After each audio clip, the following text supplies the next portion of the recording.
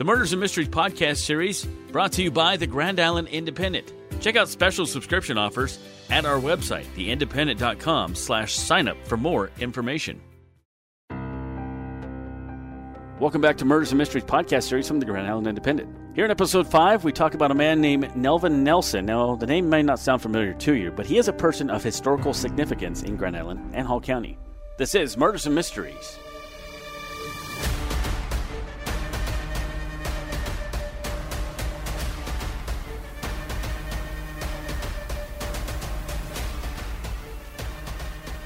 Here in episode 5, we talk about an illicit love affair, a quarrel, and 2 shots fired. I'm your host, Josh Salmon. Joining me once again is Michelle Setlick of the Hall County Historical Society. Michelle, tell us about this soap opera-type story that took place on October 15th, 1950. This one is very, very complicated. There's a lot of intricate pieces and a lot of people involved in this, so we'll go through it for you, but it's an interesting story and a very unique kind of murder. This takes place October 15th, 1950, and I'll let you go ahead and start, Michelle. Sure. So Officer Monahan, he was the officer on duty at the Grand Island Police Station, and it was a quiet evening, and all of a sudden a man came into the station and told the officer that a man was hurt badly at room 6 at the McAllister building, and he needed to call a doctor quick. And then the man turned around and he left. And Officer Monahan, he didn't get any more details. He didn't really know what was going on. It was kind of puzzling. Yeah, how do you take something like that? Right? Yeah. So he started to call the doctor, and then shortly after that, just a couple minutes later, a woman comes into the station, and she also asked for the officer to get a hold of a doctor.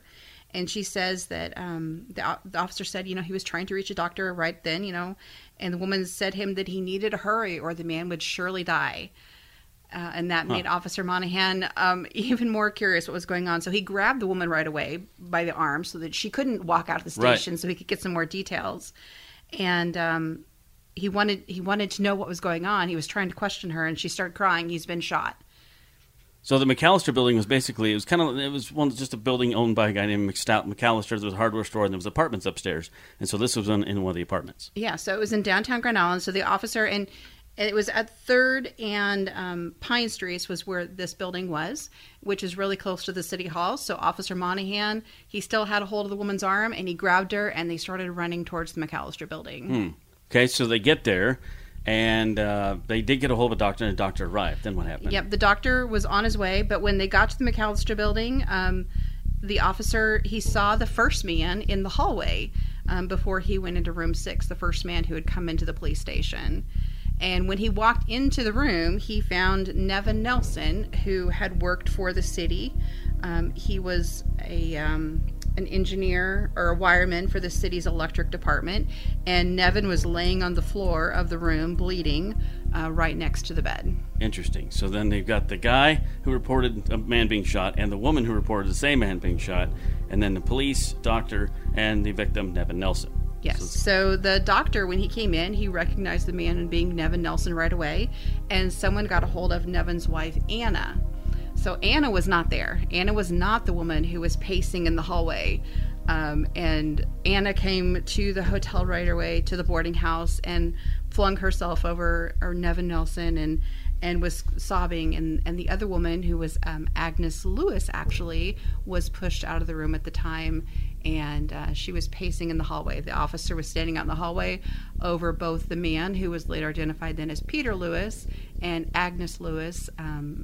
He stood over them and made sure that neither one of them left the building until they could figure out what was going on. So the husband reported the man had been shot, then his wife came and reported the man had been shot. Yes. Interesting. All right. And so it must have been hard to get a hold of Anna Nelson, first of all, because the phones were, 1915. I don't know if somebody just knew where she was or where she worked or something, but they got her there. Well, so I don't think she's really a suspect at this point. No, and it was kind of interesting, too, why they both... Peter Lewis and Agnes Lewis went to the police station to ask for a doctor to be called. There was a phone in the boarding house. There was a phone just down the hall from this room 6. So why did they go to the police station to ask a doctor to be called? I'm not entirely sure, but someone must have stepped out to that phone down the hall and called Nevin's wife, and so she came right away. Yeah, and it's probably, maybe they thought they would look less, guilty if they went into the police station just randomly. Yeah. Instead of calling from the hallway where it happened. So, interesting. Coming back, is the love interest also a suspect? Ooh, the plot thickens when Murders and Mysteries continues.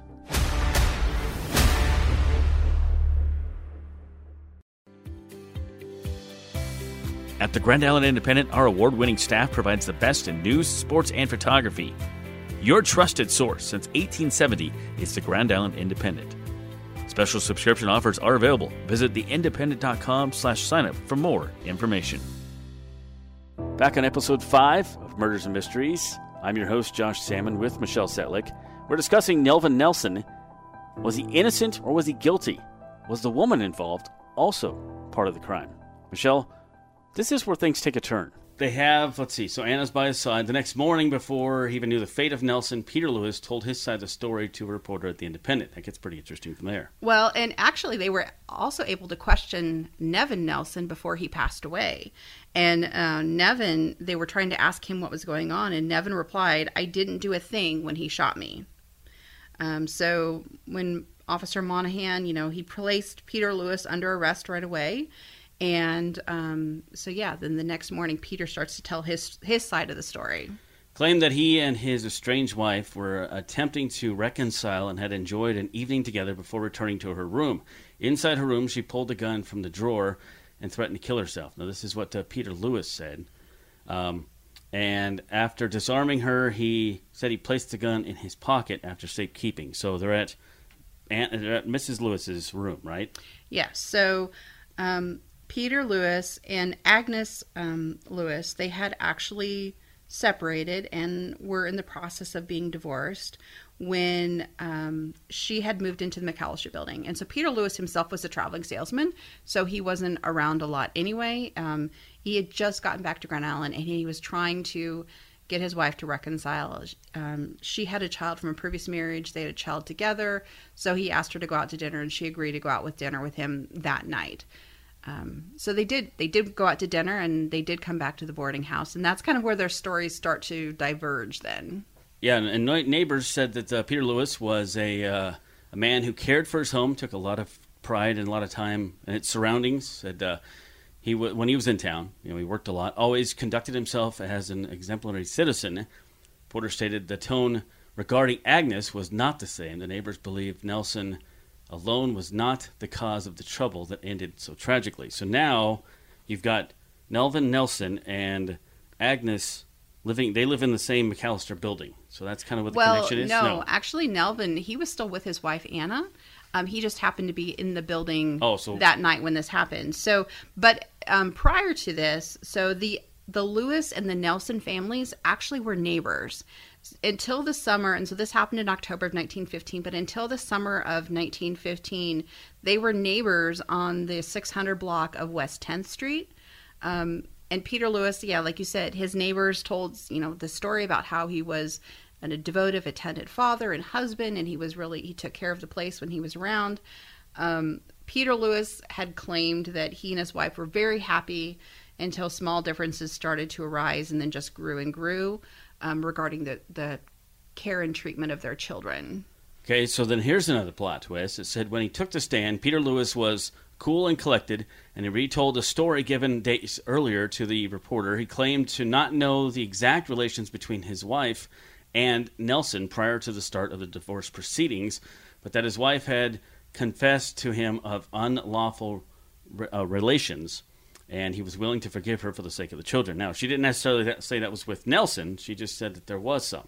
Right. And so Agnes and Peter did separate, and he was actually, when he was in town, he was living at the Kohler Hotel, and she was staying at the McAllister. And the children actually, interesting enough, were not with either parent. The children were placed in an orphanage in York at the time. So neither child was living with the parent. Agnes was living on her own at the McAllister. And apparently Nevin Nelson, the neighbor, was the man that she was having the relationship with, and they continued to have that relationship. Interesting. So on the night in question, Lewis claimed he took his estranged wife out for dinner. We said that, showed an attempt to reunite the family. Upon prompting by his attorney, he stated that this is when things got a little different. A custom, says when it was a custom he undertook whenever he was in town, took his wife out because she came from a family that didn't do that very much. that kind of thing. So once he said that he wanted to get back with her, apparently she got really hysteric, and I think she liked the idea, but it said spell of hysterics. Yeah, and kind of along that same line, he was saying that he had taken his wife out to dinner because she was in a family, didn't have a lot of those opportunities, like you said, but also it's kind of interesting. I think it kind of leads a little bit to what Peter Lewis's psyche was. He stated on the stand that his wife was not given the raising a mother should have given to her daughter. So he's saying, she didn't have a good role model, and so I was taking charge, and I was giving her these things that she didn't get from her parents. So it kind of, I think, plays with his psyche a little bit. So when they got back to the hotel after dinner, like I said, their stories diverged at this point. And Agnes, her story was that they separated. They went in different ways. And after he left, Nelson was supposed to be coming over that night. She knew he was coming over. But she told him to wait because they were going to this dinner. And so after they had separated, she went down the hall to the phone in the boarding house to call Nelson and say, "Coast is clear, come on over." Right. And Peter Lewis apparently had snuck back and overheard her conversation, and then confronted her at the time. So this whole time, Nelson is still married to his wife, Anna. Yes. During this is going on. Yep. So when Nelson comes in... I think it was close to 15 minutes later. Yes. She opened the door. Nelson pulled her in his arms. Nelson said, "You divorced this woman and now you're trying to play with her again?" Yes. Before this, though, she pulled out a gun, though. It was interesting. She grabbed a gun from the dresser drawer and threatened to kill herself before he wrestled it away, Lewis took it away. And then that's the story that Lewis told. Right. The story could also have been that she pulled the gun out because Lewis came back and found out she was going to be having this rendezvous with Nelson, and she pulled out the gun as protection for herself, and he wrestled it away. Or he could have just showed up with a gun. Well, I think it was her gun. I think that they did establish it was her gun.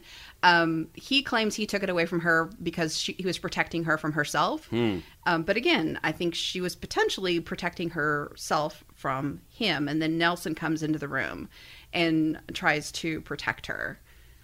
So it says Lewis testified that he feared Nelson had influence over her and that he wanted her to conclude and make definite agreements in then and there about leaving together, as he felt she remained in Grand Island. She could not rid herself of Nelson, that which had separated them to begin with. So he's kind of the cause of them to separate, and the guy says, "Look, I had control of her, and I was, buying her nice things and taking her out to eat," and Nelson comes in, and he's trying to take control of her now. Yeah, so that was Lewis's defense, was he was protecting her from herself and from this man who was trying to take her away. Nelson, and he was... Well, his claim before he passed was that he was trying to protect her, and he gave him no good reason to shoot him. Lewis's story was that Nelson had approached him in a menacing way, and he was afraid for himself, and so he had the gun in his hand, and he discharged it to protect himself. When Lewis said, "Agnes and I need to talk to you," Lewis claimed, Nelson turned it on him and said, "For 2 cents, I'd get you I'd get you right now." Before he snarled, crouched, and came towards him in a menacing way. Lewis had said that he could not see if Nelson was holding anything in his hand. He reached into the dresser and had no way to escape. He claimed he told Nelson to stop before discharging the gun the first time. The second time he tried to fire the gun failed to discharge. On the third shot, he hit Nelson for the second time, and Nelson sank to his knees. And kind of interesting, too, about this whole story was they left the room intact after Nelson died. And so when they had the trial, they actually paraded the entire jury down to the boarding house and then had the jury go into the room where it actually happened. Interesting. And to see the scene for themselves.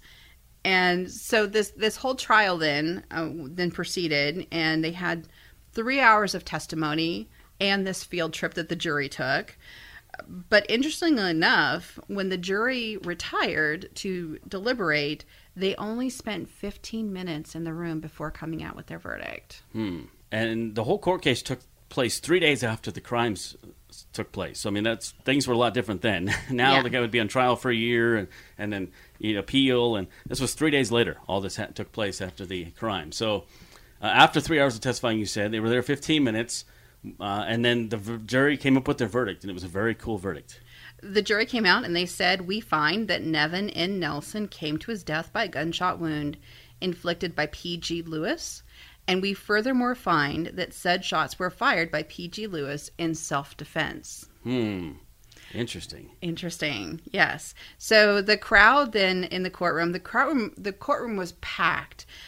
There was a lot of applause that broke out, and men were lining up to shake the hand of Mr. Lewis in a show of support. But on the other side of the courtroom, Nevin Nelson's father-in-law shouted his protest.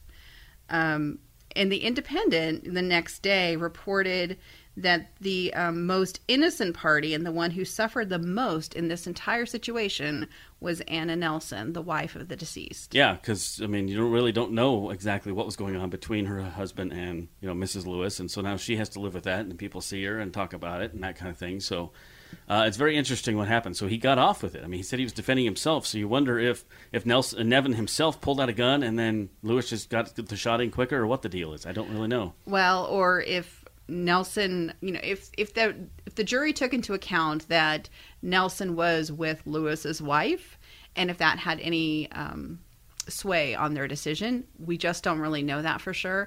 But it is interesting that a man lost his life, and yes, he was having an affair with his neighbor's ex-wife.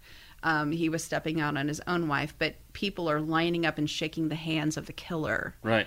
After his innocence was declared by the jury. So apparently a lot of people didn't care for Mr. Nelson, is what that tells me. Well, I don't know if anyone cared for Nelson or if they were like, hey, this man's trying to take your wife. Right. And well, I do the same thing. I would do the same thing, right. which to me is a little bit abhorrent. But yeah. So that's very interesting. So he got off on that one. He did. And so do we know what happened to the Lewises after this? They left. Just left town? Yep. Neither one were here anymore after that. They both left town. So just kind of vanished into the sunset and lived their separate lives. And not sure what happened with the kids. Hopefully went to better homes. Hopefully they went to better homes. I think that both of the parents had some challenges. So yeah, it's a sad story. I mean, it was a love affair gone wrong, and this love triangle resulted in the death of a man and the loss of a father of the children of Anna and Nevin Nelson, and just life was never the same for any of them after that. Yep, one life lost, and the other guy didn't have to go to jail. So no one was punished for it. Right, interesting. All right, thank you very much, Michelle Setlick from the Hall County Historical Society. Thank you. This wraps up episode 5 of Murders and Mysteries. Thank you to my guest, Michelle Setlick of the Hall County Historical Society. Next week in our series finale, we take a look at 2 small-town robberies that were anything but small time. This is Josh Salmon. See you next time. Murders and Mysteries podcast series from the Grand Island Independent is copyrighted by Lee Enterprises 2022.